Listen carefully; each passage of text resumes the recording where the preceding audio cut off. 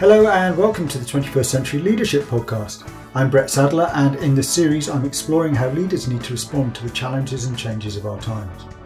For over a year now I've been recording conversations with top leaders and leadership thinkers, and throughout this series we'll be delving ever deeper into some of the profound shifts that are going to shape the new leadership landscape in the years ahead. Today we'll be hearing from Matthew Taylor, CEO of the RSA. RSA is short for the Royal Society for the Encouragement of Arts, Commerce and Manufactures, and it was founded by enlightened business philanthropists in 1754. Long titles were very popular back then. Most of you will have heard of Matthew through his role in chairing the government's Taylor Review into the Future of Work. So although it's not addressing 21st century leadership directly, I thought it would provide useful perspective in terms of the context. Due to Matthew's schedule, we had to have the conversation by phone, so apologies if the sound quality is not so great. Thanks for coming along today, Matthew. First off, can you tell me a bit about how you came to be involved with the review, and why did the government ask you in particular? I think, first of all, I'm delighted to be having the conversation with you. I think it probably reflected a kind of combination of things. The RSA had done on a lot of work on self-employment, gig work. So I think we'd established a profile in the area of thinking about how work is changing. Mm-hmm. I guess I have a reputation for being a kind of progressive but pragmatic thinker, so somebody who would have credibility but would hopefully come up with a set of recommendations that were realistic for a government which at that stage was kind of wanting to position itself as quite centrist.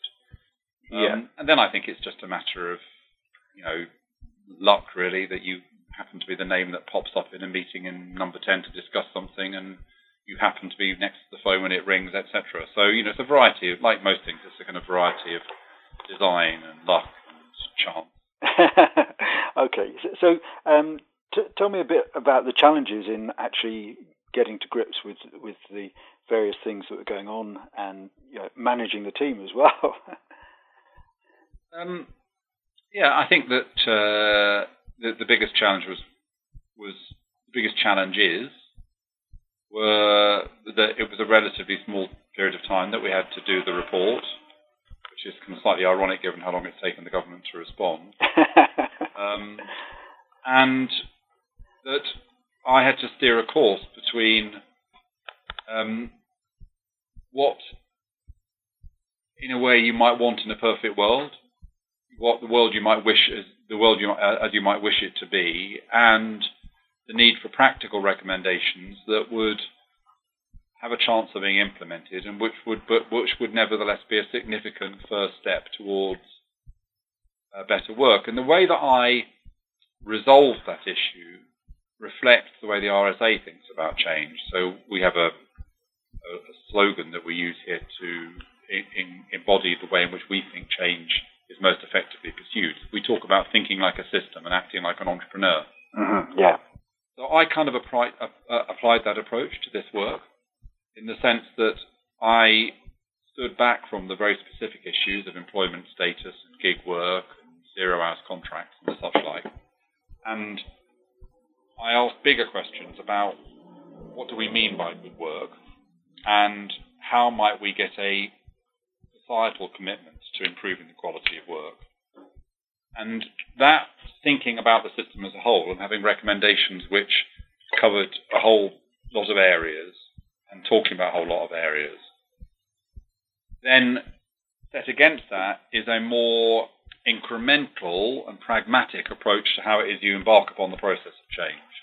So the vision was big, the principles were big, but the immediate steps that I recommended were ones that I felt could be done without risks of a kind of backlash or risks that by improving the quality of work we somehow undermined what Britain has been quite good at, which is quantity of work. Mm-hmm. Okay. So let's just rewind a little bit to what were the key drivers to the report being commissioned, and what are the specific challenges that it's designed to address? So I think that there was a political imperative, which was that the government wanted to demonstrate that it was inclusive, and this reflects the kind of comments that Theresa May made when she was first elected Prime Minister. There was a response to public concern because there was a growing spate of stories around companies like Sports Direct and Amazon and particular forms of 0 hours warehouse work in particular, but also other forms of kind of exploitation.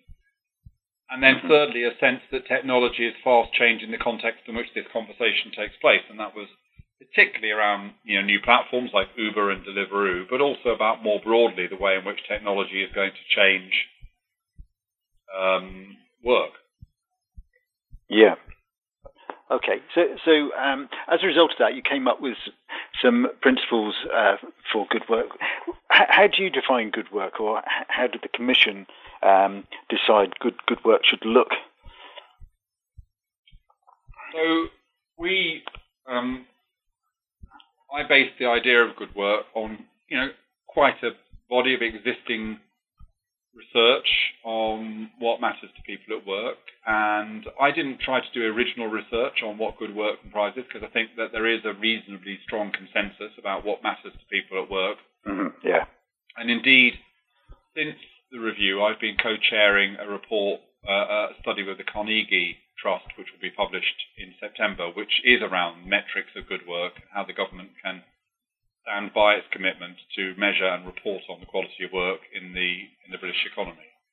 So we know that in a sense there's a kind of Maslow's hierarchy when it comes to work. People do care about basic terms and conditions and health and safety and those kinds of things, and if those aren't in place, then that really undermines everything else. Mm-hmm. Beyond that, people then care about things like work-life balance, so the degree to which the work fits in with the rest of their lives.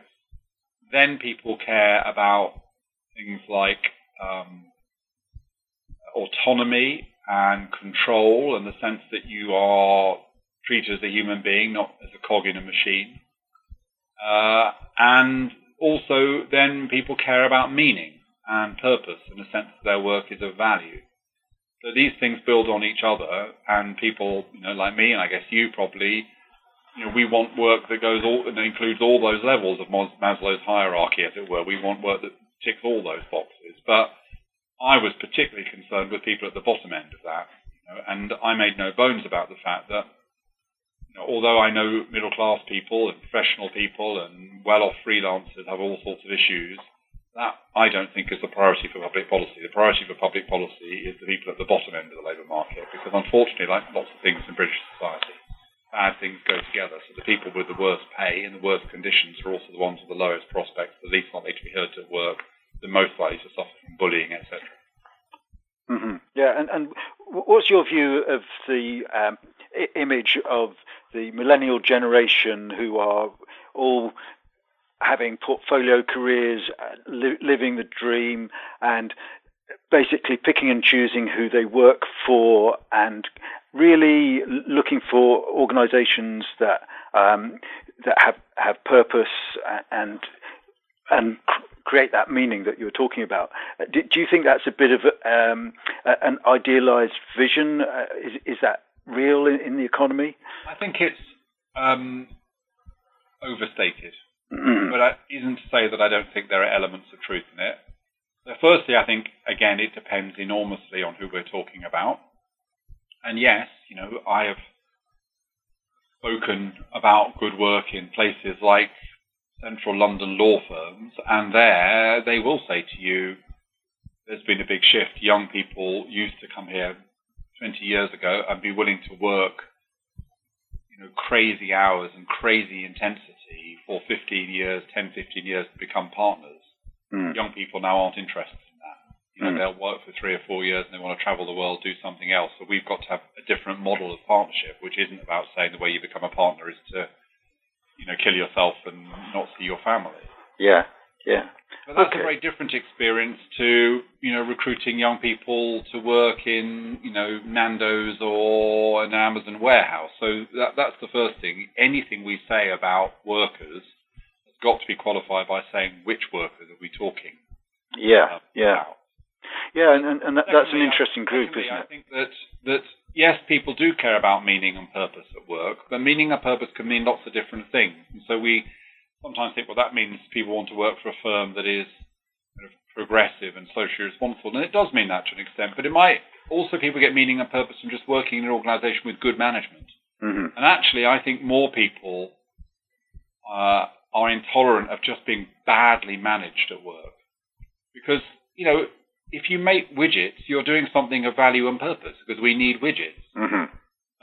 The question is, do you work in a workplace where there is a sense of common endeavour and commitment to service and commitment to quality, or do you work in a workplace where you are merely told what to do and where you often feel that the company is only interested in maximising profits, even if that isn't at the expense of workers and consumers?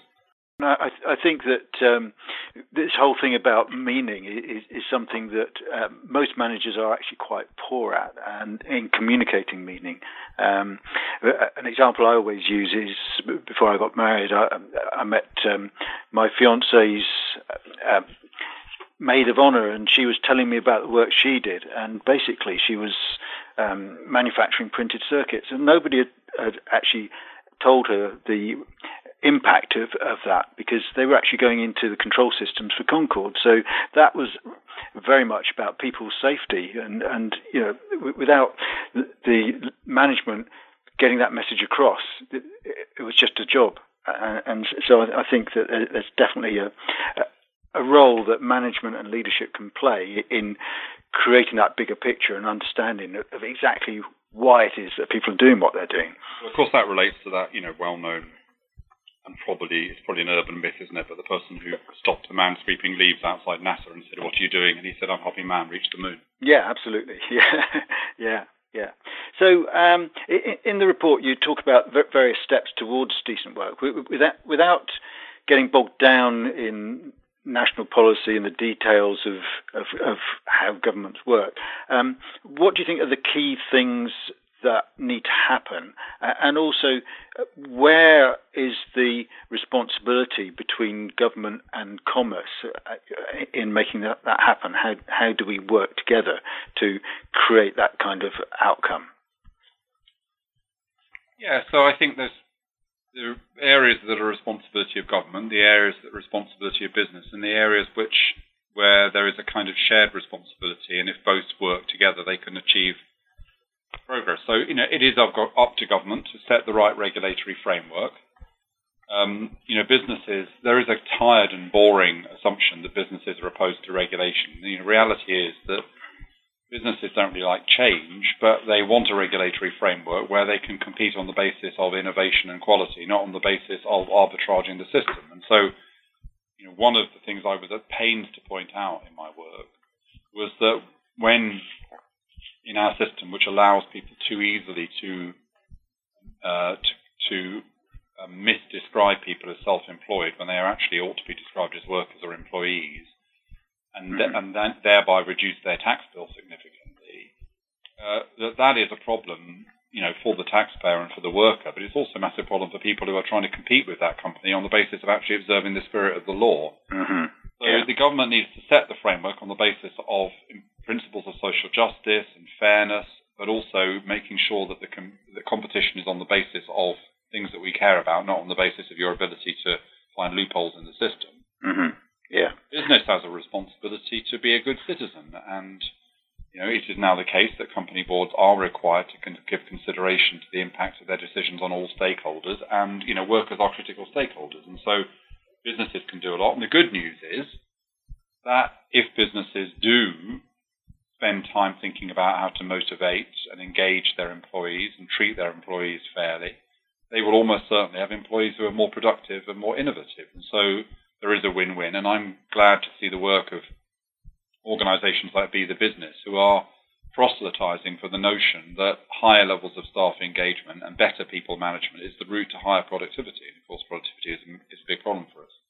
Yeah. Then in that middle space, there are the kind of use of devices like right to request, transparency, which we've seen, for example, over the gender pay gap, where government doesn't tell business what to do, but it requires business to be open and to make things possible, to build a kind of dynamic of change into the system. So I argued, for example, for a right to request a permanent contract for anybody who has been on non-fixed hours or temporary work for a year.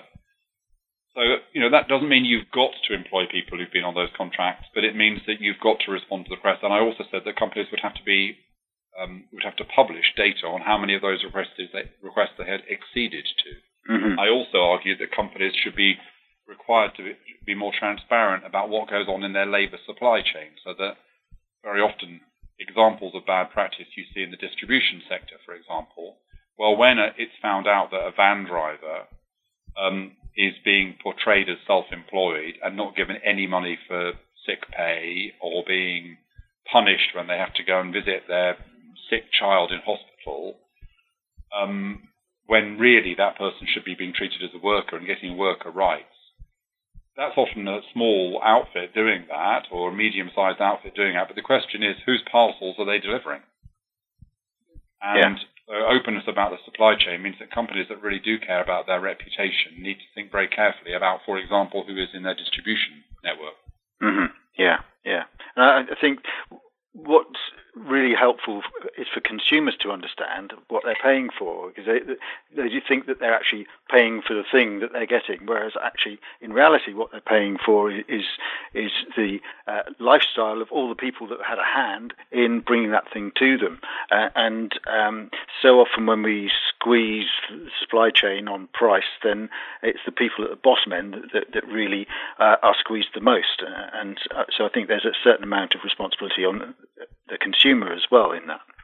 I think that's right, and I think that one of the things that's kind of slightly missing in the debate at the moment, but it's growing, is we need a kind of wider understanding of the I think you're exactly right, that we need a wider understanding of the implications of consumer choices. So, I think, for example, that a delivery company that said to people, or a retail outfit that said to people, look, here's your delivery options. You can ask for 24-hour delivery. If you do that, then we'll be using a service where people, do work round the clock and all this kind of stuff. And, your service, it'll be a bit more expensive. Or you can choose option 2, which is that you'll get it within 3 days, but you'll get it from people who are able to work normal working hours. And, what I mean? I think it would be good if if I was faced with that choice, I think I would say, oh, actually, do I really need this pair of trousers now or this book now? I'd much rather it was delivered to me by somebody being decently paid, working reasonable hours, than the fact that it's being chucked into my garden by someone who's utterly exhausted and being exploited. Absolutely. Now, we've seen the development of that kind of thing in relation to fair trade, although there's a lot of criticisms of fair trade. So I think in the future, it would be good, and I think it probably will happen, that more brands start to say, well, look, part of our brand is the opportunity for consumers to say, I want to receive a service that doesn't inherently make unreasonable demands on the people providing that service to me. Mm-hmm. So, getting back to the subject of leadership, how do you think leaders need to change their approach in order to bring about some of these realities? Well, I think this is a slightly complex point, but it's a complex and difficult issue. I think if you're talking about corporate leaders, then I think corporate leaders need to bear in mind two converse realities. And one is a positive reality, and that's the reality of synergy. And that is the reality that says, look, in lots of ways, if you were a more responsible business, if you treated your workers better, if you were how your practices were more sustainable, if you thought more profoundly about your relationship with the community, or whatever it might be, you are likely to be a better business with more productive, more loyal workers and better products. And that's great. So that's to be the business argument, the synergy argument. But I also think as a leader, you've got to be brave enough to say that there are also real trade-offs and challenges, and that sometimes doing the right thing will conflict with a simple bottom line view that you should measure your performance in terms of market share and profitability. And that is hard, because that's what shareholders want. And there is a genuine gap between stakeholders and shareholders. And you can't wish that away. So I think what leaders need to do is to say, okay, where the synergies are there, I'm going to absolutely grab those synergies. I'm going to absolutely do the things which are both good for stakeholders and good for my bottom line. But in the other areas, the areas where there are difficult trade-offs and conflicts, I'm going to be open about it. I'm going to be open about it and share the dilemma that I've got, and try to work with my shareholders, with my business model, in order to reduce the intensity of these challenges and trade-offs. And I think that probably too often we shy away from the second side of that conversation. It's very easy for consultants and charities and CSR outfits to say, look, all good things go together, but all good things don't go together. And if all good things went together, leadership would be very easy. So I think we need to recognise the challenges and trade-offs as well as exploiting the synergies. Yeah. Something that I like in the report is the fact that it focuses on a holistic approach to work. And a couple of the things that it touches upon are health and well-being, and also lifelong learning, which I think are also very important. And I'm sure there's a role for leaders there in ensuring that they role model a balanced approach to work, rather than being the ones that are demonstrating sort of workaholic tendencies and expecting everyone else to follow suit. So what's your view on that element of it? Yeah, I think that's an interesting question. Look, I am the advocate of good work. I believe that, as I said earlier in our conversation, that there are measurable, consistent criteria for what good work is. But I also recognise that one's attitude to work is subjective and personal. A few days before I published my report, I went to a party and I arrived at the same time as a young man wearing a Deliveroo box on his back. So I said to him in a kind of playful way, I'm producing a report next week and maybe I'll, enhance your rights. And he said to me, well, thanks a lot, mate, but I don't want any rights. I just want money for beer and pizza. Yeah. Now, the point there is that actually I've got no problem with a lot of the work that platforms generate.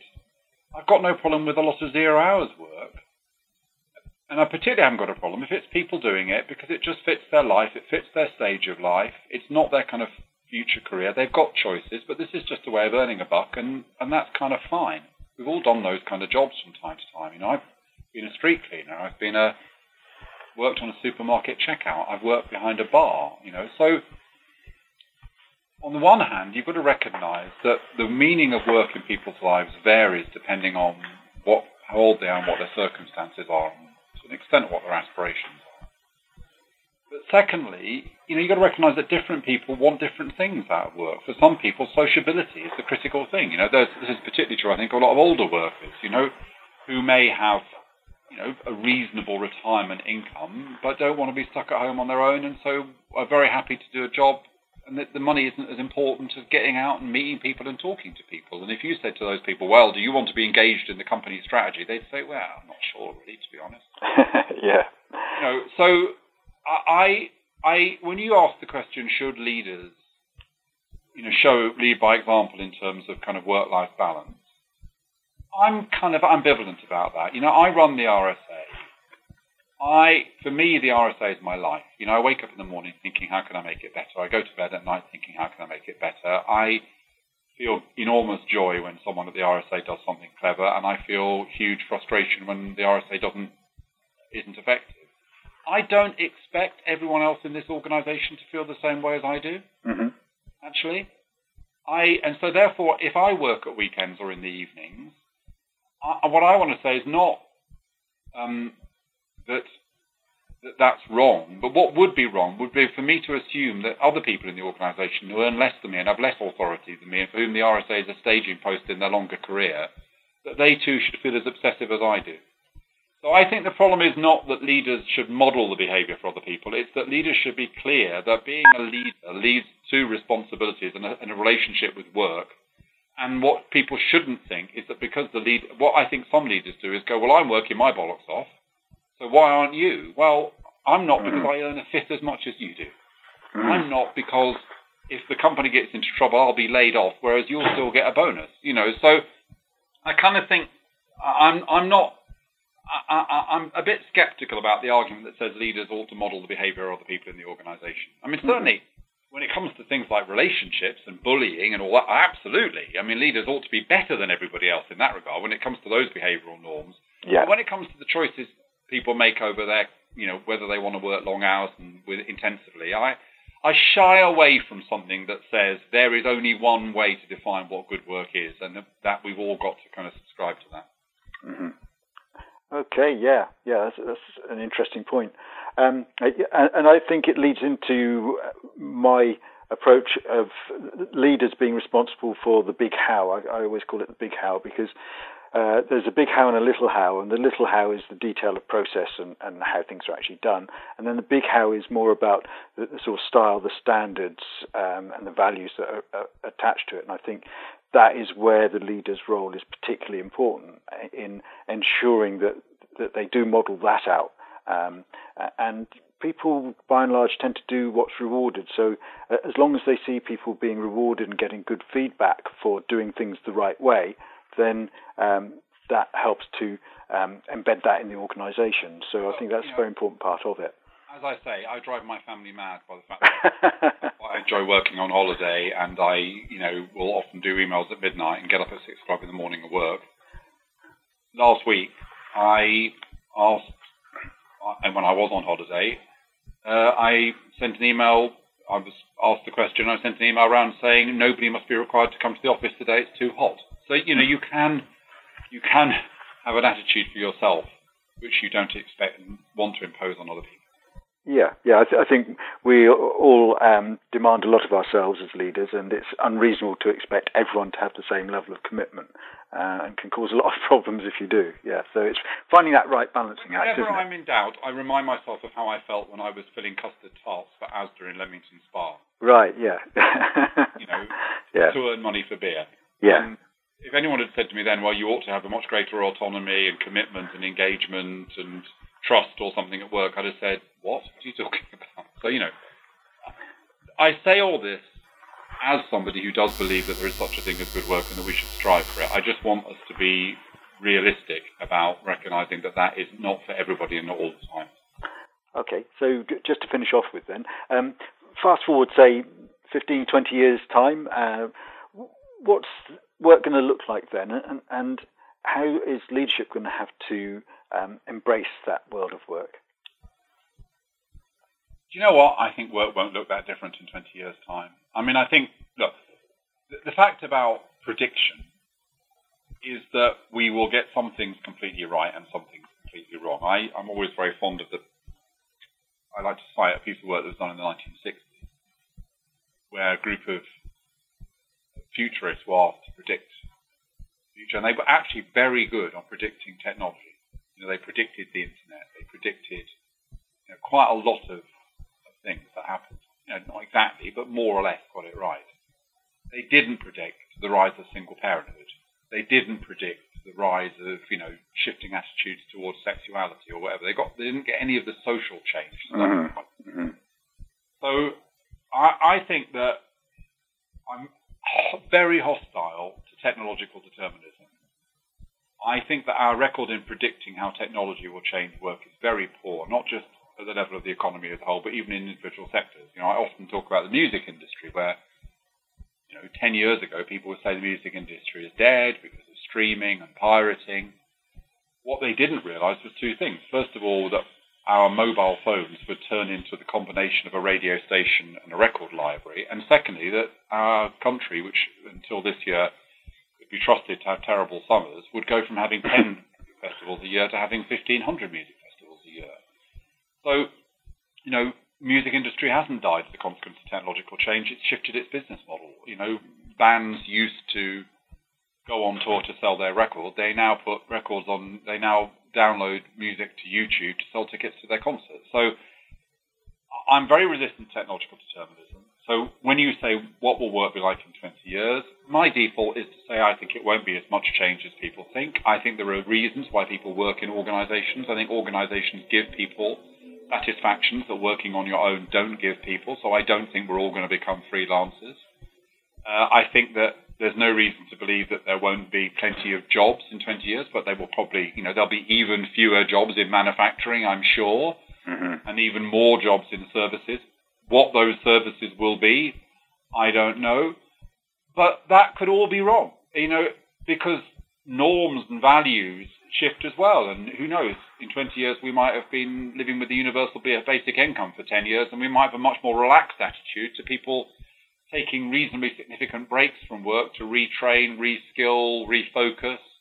We might have become a less materialistic society as a consequence of the need to take really, really radical action on emissions.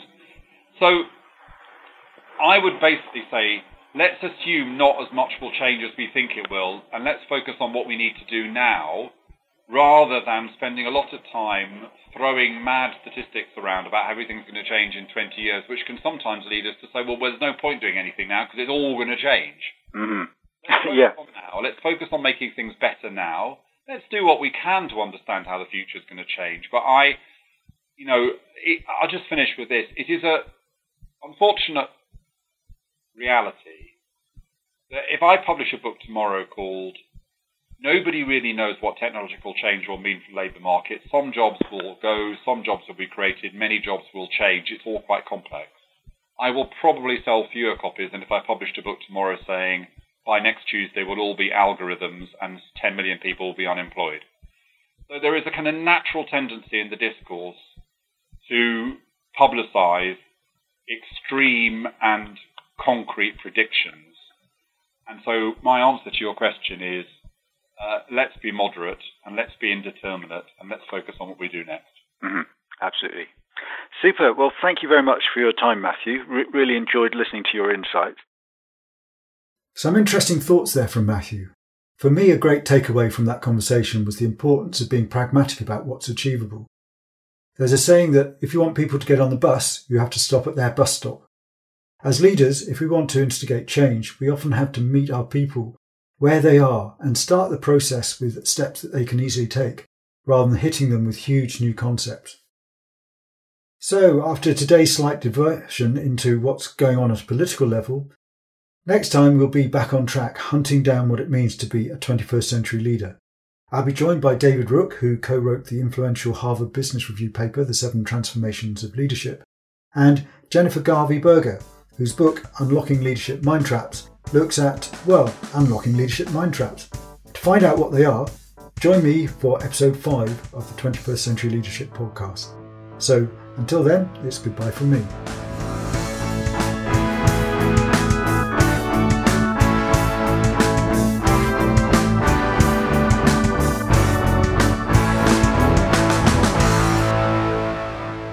If you'd like to get in touch about any of the topics raised in this podcast, or if you'd like to discuss other aspects of leadership development and business strategy, just send an email to podcast@ukleadershipacademy.com.